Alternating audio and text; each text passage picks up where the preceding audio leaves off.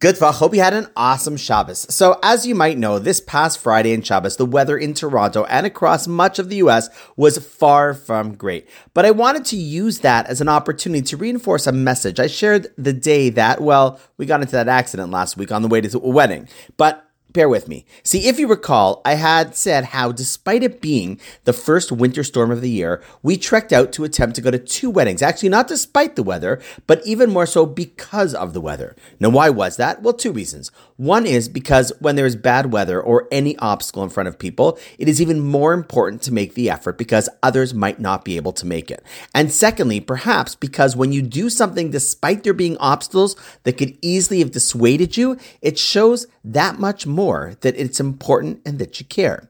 So with that in mind, this past weekend, I was reminded of our lesson and tried my best not to just remember the lesson, but to apply and live it as well. Firstly, sadly, there was a colleague of mine who lost her father, and I was thinking of going to the graveside funeral, but when I saw how horrible the weather was, I said that for sure I'm going to go.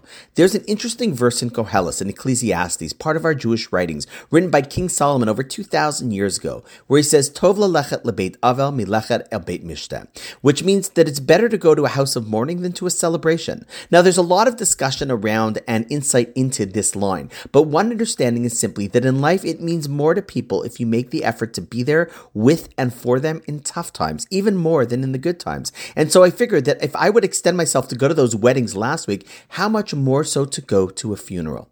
And second, while I was obviously able to drive to the funeral, since I am Orthodox Shabbos observer, on Shabbos, I don't drive. And that means that to get to shul, which is a good 15-minute walk both ways, I'd have to walk there and back. And so while I don't like the weather necessarily, I do like the opportunity to go to shul when it is yucky weather because it shows me, and more importantly, actually, my kids, what I truly value. See, think about it. If there was a huge sale on free TVs or a big football game and it was snowing, you would still have thousands of people lining up or going out because snow doesn't stop us from doing things. It just shows us how much we value that which we are doing if we do it. And so when one makes the effort to do a mitzvah or go to shul or whatever it might be, despite the snow, what they're basically demonstrating is that this matters to me, and people learn what you value when they see how far you're willing to go for it. And so while the weather outside was frightful, the opportunity to use the weather to make a difference